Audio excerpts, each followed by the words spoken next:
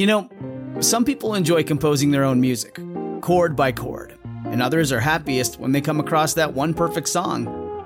Work is not a lot different than that. Whether you prefer building your own workflow or using a pre-made template, with Monday.com, you and the team can work in a way that's comfortable for everyone. Tap the banner to go to Monday.com and build your own amazing workflow, or find an awesome template. No judgment.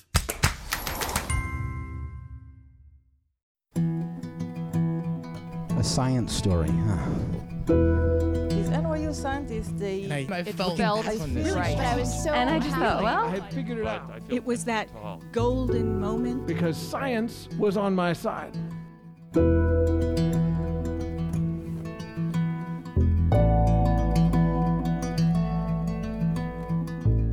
Hey everybody, welcome to the Story Collider, where we bring you true personal stories about science. I think we all can agree these past couple of years have been a time of change. Many of us are living in completely different realities than we were 2 years ago, whether because of the pandemic, social changes, or a combination of the two. In today's episode, we have 2 stories from storytellers who have experienced paradigm shifts. Our first story is from Carl Zimmer. It was recorded last December at a closed live stream show in New York City. The theme that night was belonging.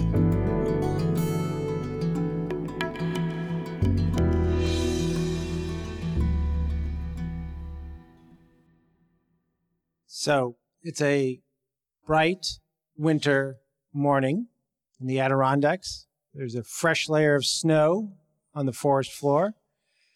And I look ridiculous because I am trying to put on chest waders in the snow, which is something you really shouldn't try to do. And I've never really put on chest waders before. I'm not a fly fishing type. But this is what I have to do. And so I've got my shoes off and I'm hopping up and down, trying not to end up with a foot soaked in snow. And what makes me feel even more ridiculous is that standing right in front of me are 2 biologists, one also named Carl, the other Katie, and they already have their chest waders on. They put them on like an old pair of slippers, because this is what they do for a living. They're very nice, and they wait, and I struggle, and eventually I get them on, and I suit up, and the 3 of us are ready. And so we step down into a stream. We're not here for winter fly fishing. We start walking upstream into the mouth of an abandoned mine. This is February 27th, 2020. And as I'm going from that bright, snowy day into the darkness of the mine, I'm thinking, this is probably the last adventure I'm going to have before the pandemic. Because it's been a couple months that the pandemic has been on my mind. I write about viruses, among other things, for a living, so I like to sort of keep tabs on virologist chatter. And in early January, they were like talking about some pneumonia in China. I didn't know what to make of it at the time. I mean, viruses come and go, and I was sort of distracted. I mean, I was working on a book about life and what it means to be alive. So I was in the middle of research and taking trips to labs and deserts and other places to sort of see life in all its extremes. But the virus kept coming back in my face. I would read about how like a dozen cases became a couple hundred cases. China is suddenly shutting down Wuhan. I didn't know how big Wuhan was, so I looked it up. It's bigger than New York City. And by the end of January, when I would meet with other journalists who write about viruses for a living, I would start to hear the P word. We're going to look at a pandemic. So by February, to my friends, I sound crazy because for me, the coronavirus is like an asteroid heading to Earth. So right now, it just looks like a little dot in the sky, but I have a feeling that pretty soon it's going to be a fireball. I just don't know when. So I would tell people like, hey, maybe you should go shopping for food for a month. Or, they would say like, we want to make a meeting in June. We want to make plans for a meeting in June. And I would say like, I don't think people are going to be getting together in June at all. we went to, my wife and I went to a dinner at some friends, and the door opens, and they come out for a hug, and I step back.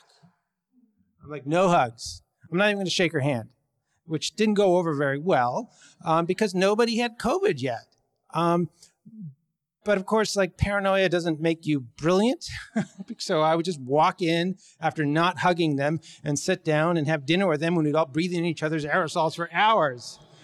That didn't give me COVID, thankfully. But I did decide I was not going to be flying anymore. So these trips I had planned for this book canceled, except one.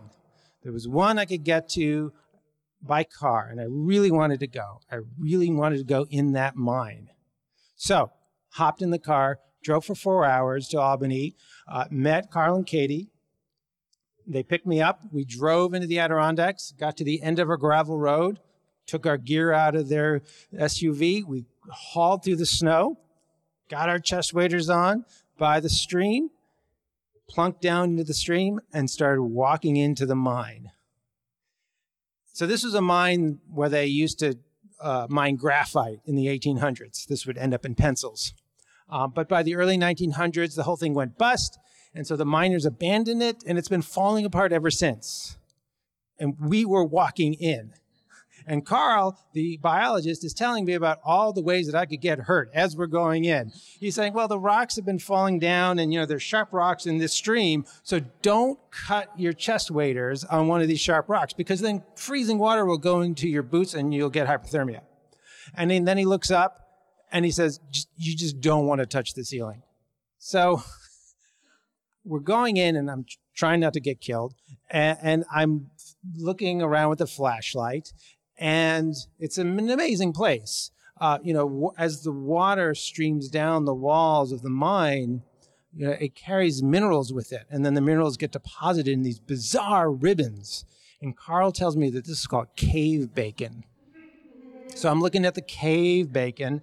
And then I notice that Katie has stopped eventually and has her flashlight trained at something on the wall. So I'm wondering what she's seen. And so I come up next to her. And there on the wall, there's something that looks like a furry pear. It's a hibernating bat. And so I'm looking at this bat, and it's just so marvelous that there's this bit of life in this very lifeless place, very dangerous place. And I think about what life has been like for this bat for the past few months. In the summer of 2019, before anybody knew about COVID, this bat was flying around all night in the Adirondacks. It was eating mosquitoes and moths. And then when the sun came up, it would find a mine or a cave or an attic, and it would just roost and just chill out for the day. And the sun went down, and it would come out again, and it would start eating again. And it would just be eating and eating and eating to fuel itself. And through all of that cycle of day and night, of resting and flying around, the interior of its body was very stable. This is like a hallmark of life. Scientists call it homeostasis. Its blood pressure was stable. Its body temperature was flat. Its blood sugar didn't change. It had feedback loops, just like we do, just like all living things do. But then, one day, this bat, at the end of an evening, when the sun was coming up, went into this mine, and it roosted. And then when the sun went down, it didn't come out. It just stayed there, and it went through an incredible transformation. Its body temperature fell to the temperature of the mine. But that's okay, because the mine itself is very stable. It's a very cool, steady temperature. Its heart slowed down to a new set point.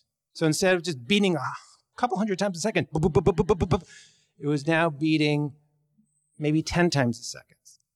Boom. Boom. So now it had reached a new kind of homeostasis, and this would take it through the winter. It didn't need to eat. It could just live off a tiny little dollop of fat that had built up over the summer. So I'm looking at this bat, and I'm thinking that, to me, this is an unbelievably dangerous place. But for this bat, this mine is incredibly safe because it can find a new kind of balance, a new homeostasis here to get through the winter. So we go further into the mine and we find more bats. Some are alone on the wall, some are in clusters. We're talking about what kind of species they are and things like that. And for me, it's fantastic. It's amazing. I've never seen anything like this. I'm so glad I got my chest waders on eventually. But I think for Carl and Katie, it must be kind of sad because, if we were here 20 years ago, we would have seen 1,000 bats, not just a couple dozen. The problem is that around 2006, somebody, we don't know who, was in Europe and they picked up a little fungus on their shoe, I guess, and they came here to upstate New York and they went into a mine or a cave or something and they left that fungus there. And that fungus got into a bat. And this fungus loves living on bats. And these bats in the United States don't know how to defend themselves against this fungus. So when it got cool, the fungus grew into the bat's body. It created a little white fuzz around its nose, which gave the disease its name, white nose syndrome. And this is a disease of homeostasis. In other words, the bats can't spend the winter in this stable state. They're fighting the fungus so much that they wake up in the middle of winter. They get thirsty. They try to drink. They might get even hungry and fly out of the mine and immediately get killed by a hawk. And the bats that make it through the winter are in terrible shape in the spring, and a lot of them die. So white nose syndrome started just wiping out populations in New York State, and the bats themselves spread it. They spread this pandemic to the south, to the west, to Texas, to California, where bats now are dealing with it. This is a colossal problem for the bats, and we don't really have a good solution for it. There's no white nose vaccine, and even if there was, good luck vaccinating a bat. So we just have to wait and see. And yet, here I was looking at these bats who are still here, who are still alive. They have some mysterious resilience we don't understand to white nose syndrome. And now, after withstanding this pandemic, they were withstanding the winter. And in the spring, they were going to come out and live again. So after a few hours of communing with the bats, we found a slope of rubble and we climbed up with a little bit of light at the top, and we didn't kill each other or crack our skulls on the way out. We came out safe and sound into that snowy morning again, and I drove home. And, I thought a lot about that trip to the mine in the months that followed because, I came home at the end of February and our kids came home within a couple weeks. And they were home, doing school over Zoom. I finished up my book and started writing about COVID. Every single day, I would wake up in the morning, there'd be another story to write about COVID, about the disease, about vaccines, about medications, about a new variant. Every single day was about COVID. It was kind of hard to tell the difference from one day to another. And after a while, I just thought, I just have to be like that bat. Every day, getting through the winter, waiting for spring to come back. Thank you.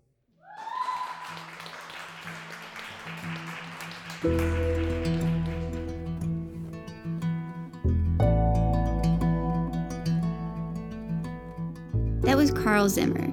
Carl is a columnist for the New York Times, where he's been covering COVID-19 since the start of the pandemic. He's also the author of 14 books about science, including Life's Edge, The Search for What It Means to Be Alive. This is the third story that Carl has shared with us at the Story Collider. You can check out his other amazing stories on our website. A few reminders before we proceed with today's episode. First, if you'd like to sharpen your storytelling skills and learn more about the science of storytelling, our February online workshop still has a few spots left. Find out more at storycollider.org/workshops. Next, we have a few online shows coming up in the winter months with stories from New York, St. Louis, and more. Our next show is coming up on January 26th with stories from Amherst, Massachusetts. Find out more about all of these shows at storycollider.org/shows. And finally, if you're a fan of this podcast, if you, like all of us at Story Collider, believe in the power these stories have to reveal the humanity behind science, to change our understanding of how science happens and who it belongs to, please consider donating to the Story Collider at storycollider.org/donate. You can also sign up to support us on a monthly basis at patreon.com/thestorycollider. Our Patreon supporters can receive an ad-free version of this podcast, as well as occasional bonus episodes and other gifts. We are so grateful to everyone who supports the work that we do at the Story Collider. And for those of you whose end-of-year donations we're just now receiving and adding into our tally, we're so grateful to everyone who contributed to our end-of-year campaign. Again, we so appreciate it. And just as a final note, we are also, for the first time ever, selling merch on our website. So if you would like to buy a Story Collider hoodie, t-shirt, or tote bag, you can find those at storycollider.org/store. Your purchases help to support our work. When you need mealtime inspiration, it's worth shopping Kroger, where you'll find over 30,000 mouth-watering choices that excite your inner foodie. And no matter what tasty choice you make, you'll enjoy our everyday low prices, plus extra ways to save, like digital coupons worth over $600 each week. You can also save up to $1 off per gallon at the pump with fuel points. More savings and more inspiring flavors make shopping Kroger worth it every time. Kroger, fresh for everyone. Fuel restrictions apply. Say goodbye to your credit card rewards. Greedy corporate mega stores, led by Walmart and Target, are pushing for a law in Congress to take away your hard-earned cash back and travel points to line their pockets. The Durbin-Marshall credit card bill would enact harmful credit card routing mandates that would end credit card rewards as we know it. If you love your credit card rewards, tell your lawmakers, hands off my rewards. Tell them to oppose the Durbin-Marshall credit card bill. Our second story today is from Aya Osman. It was recorded last November at a closed live stream show in New York City. Apologies with regard to audio quality. The last minute or so had to be taken from our live stream audio because the idiot who was running the recording equipment accidentally stopped it too early by pulling out her headphones. And that idiot was me. So again, I'm very sorry, and I'm very sorry to Aya, but I think her story will come through very powerfully regardless. Once again, this is Aya Osman, last November in New York City. The theme that night was Fight or Flight.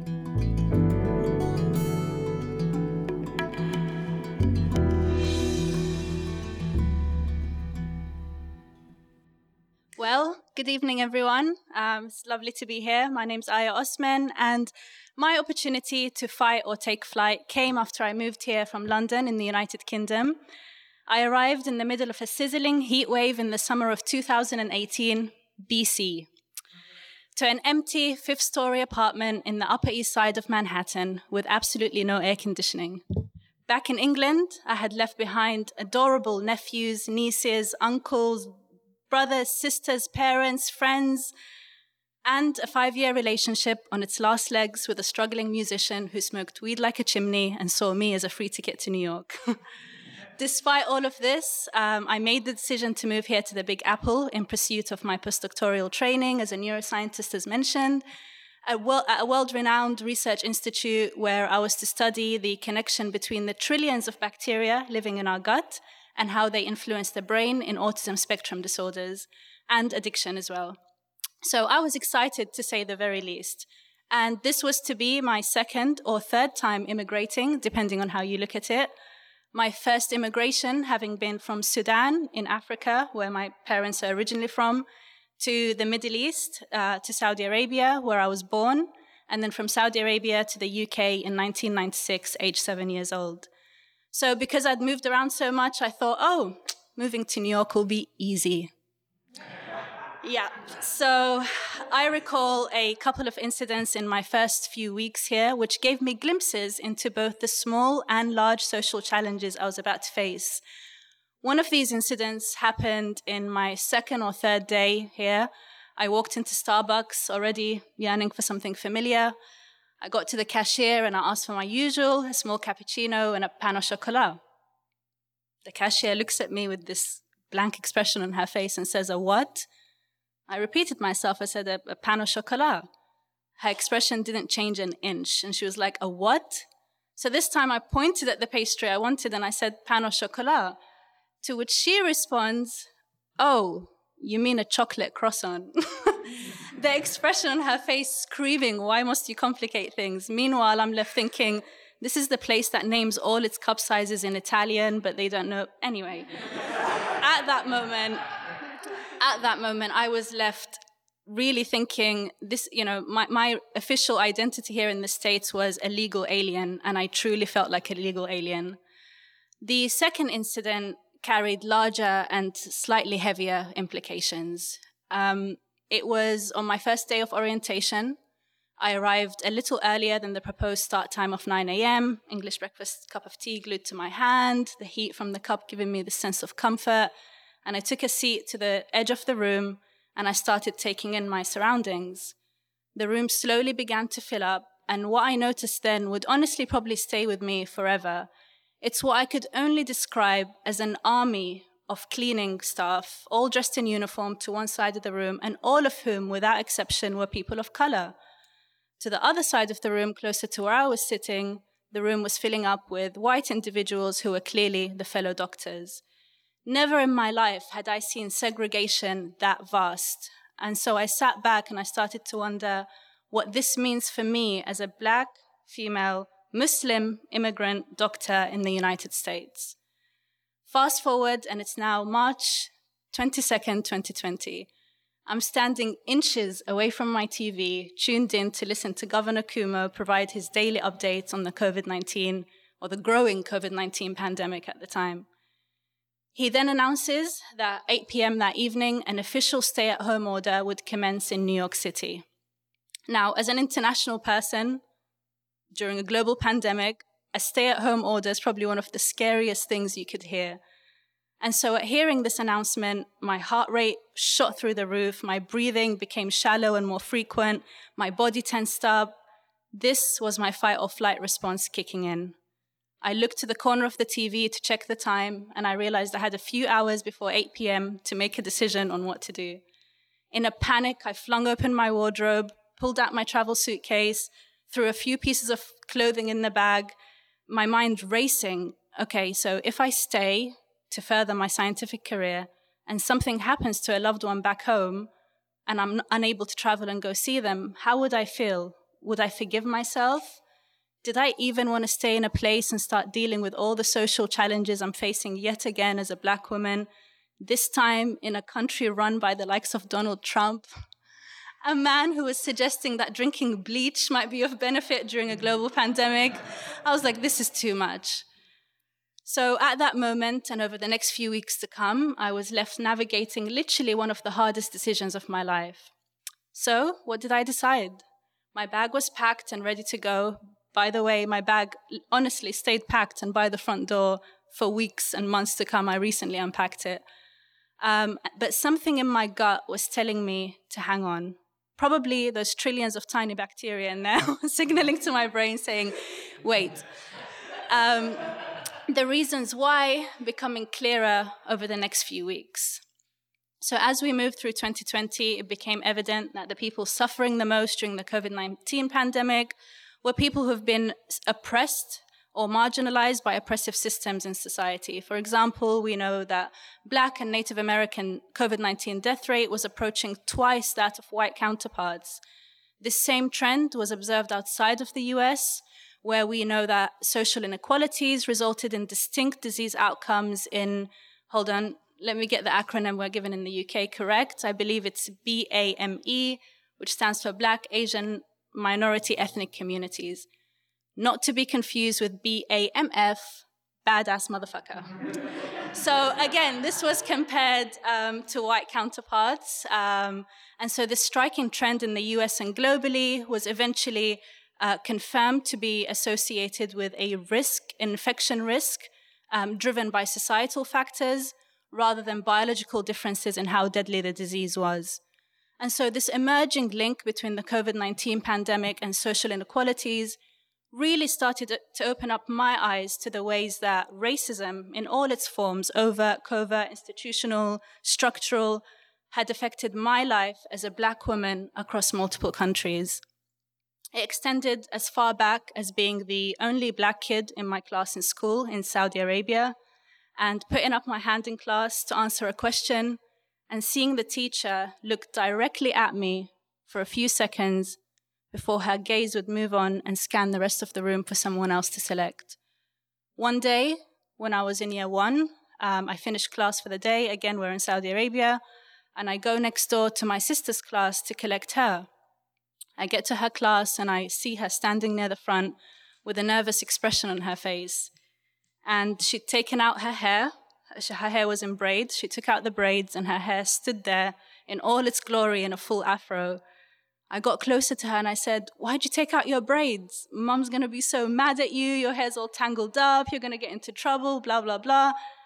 She looks up at me, innocent expression on her face, and she says, "I just want my hair to be soft and smooth like everyone else in my class." That feeling of being different, being an outsider, being discriminated against extended into our time in the UK. Shortly after the 9/11 attacks, my brother gets home a lot later than usual. And when he gets home, we're like, "What's up? What happened?" And he tells us that he got pulled over by the police for no other reason than being a black man in a car wearing a hoodie. They tell him to step out the car and hand over his license. And so he does that. And one look at his license with his Muslim name printed all over it was enough for them to not only start searching his car, but dismantling his car piece by piece in front of his very eyes, and he's unable to say anything, all under the Terrorism Act. I remember the heaviness in his face and voice as he was telling us the story, and I remember the feeling of hopelessness that I felt in my gut, knowing there was absolutely nothing I could do to protect either my older brothers or my younger brothers, who were like 8 and 12 at the time, from the encounters they were about to face in a post-9/11 world as black and Muslim men. We're now back in New York, and it's the height of the pandemic, and one afternoon, I look down at my phone and I see an incoming call from my mother. And of course, as an expat, when you get a call from home, the first thing you think is, "Uh-oh, what's wrong?" I answer the phone, and instantly from her voice, I knew something was wrong. There was a long pause during which my mind ran through every possible scenario. And she then tells me that her brother, a younger brother who'd caught the virus a few weeks earlier, was found dead in his home in Sudan that morning. I honestly didn't know how to respond. I asked if she was okay, and then I asked if I could call her back in a few moments. And so I walked over to the mirror and kind of stared at my reflection in shock. And I remember the thought that ran through my mind was, if Sudan had never been colonized and left in political and economical tatters with poor access to healthcare, would my uncle still be with us here today? And here I was, stood in the middle of this apartment in one of the most expensive parts of New York with access to some of the best healthcare, knowing so many of my family members didn't. And so these realizations or these incidents combined made me realize that despite everything that made me different in the US, there was something very common about my experiences and those of Black Americans. To add insult to injury, during this time of social awakening, George Floyd and Breonna Taylor were killed at the hands of law enforcement, and this was the final straw needed to ignite the Black Lives Matter protest, a movement that for me would be pivotal in solidifying my own identity and how it aligned with the experiences of Black Americans in the Black Lives Matter protest. And so we're now in May, I think it's May 28th. I'm returning from a biking session around Central Park, something I was doing quite often during lockdown. And I'm about to dock my city bike back when I hear a crowd marching down Madison Avenue to my right, shouting, "Black Lives Matter! Black Lives Matter!" I froze. For the second time in just weeks, I felt the familiar increase in my heart rate, my breathing rate, my palms started to sweat. I felt the adrenaline run through my body. My hands tightened grip on the bike that I was just about to dock. But this time it was different. Mixed in with the fear taking over my body, I felt excitement. Running through my mind at that moment was America's rich history of protests, and I knew that this country was not only founded on them, but had a history of triumphs from such uprisings. And here I was, feet away from what would become one of the most largest widespread social movements in American history, and one that would go on to ignite global Black Lives Matter protests. And I knew that in America, we had more numbers here. So for example, back in the UK, we've got a much smaller percentage of our population who's Black. And so often our cries for change and understanding in the UK are stifled. And a prime example of this is the UK government's race report, commissioned in the wake of the Black Lives Matter protest, essentially rejected the suggestion that institutional racism existed in Britain, of all places. I mean, did they even ask the Queen? Simple, that's all they needed to do. So anyway, all of this runs through my mind in moments. I docked my bike, I turned around and I went to find the protest, and I turned into the intersection between Madison Avenue and 97th Street, and I see this impressive crowd emerging, people of all ages, carrying signs, some carrying banners, of course, some carrying drums and making music, all of them with their blue surgical masks pulled over their faces, perfect sign of the time. I stood there for a few seconds and I took it all in, and then I pulled up my own face mask and I joined my newly identified brothers and sisters. It was honestly one of the most beautiful feelings I had ever experienced in my life. The feeling of common understanding, solidarity, and just relief at letting it all out. And a few minutes into marching, I start to see some familiar faces emerge in the crowd, and they're non-Black colleagues from work that I hadn't seen in months because of the lockdown. I go over and I greet them and we continue marching. And at one point, I just looked over my shoulder at my colleagues and I'm like, yeah, this is normal. This is exactly how I thought we'd all be reunited after months apart, shoulder to shoulder, shouting, Black Lives Matter. For the first time since moving to the US, I didn't feel like an alien. I felt a beautiful sense of purpose and belonging. Thank you.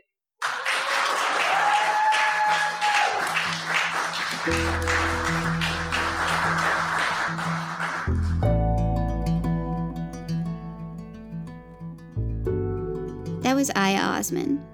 Aya is a UK-trained neuroscientist currently studying the connection between the gut and the brain in a range of neuropsychiatric conditions, including addiction and autism, at Icahn School of Medicine in New York.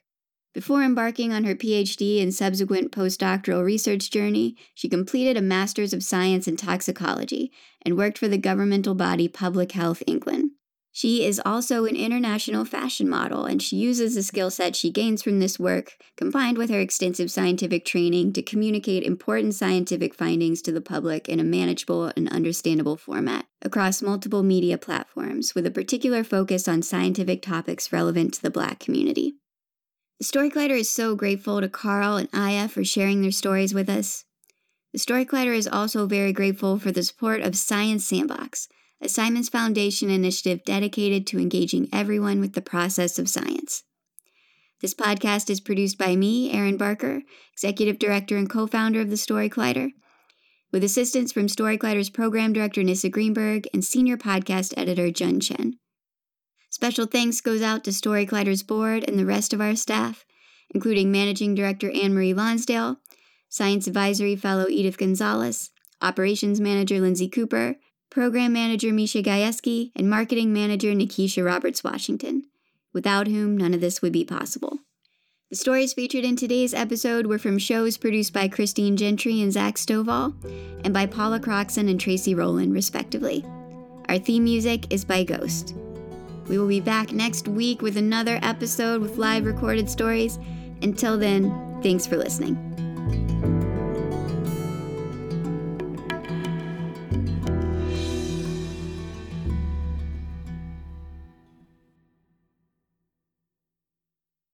Our kids have said to us since we moved to Minnesota, we are far more active than we've ever been anywhere else we've ever lived. Moving to Minnesota opened up a lot of doors for us. Just this overall sense of community, of values that, Minnesotans have. It's a real accepting, loving community, especially with 2 young kids. See what makes Minnesota the star of the North. New residents share why they love calling it home at exploreminnesota.com/live.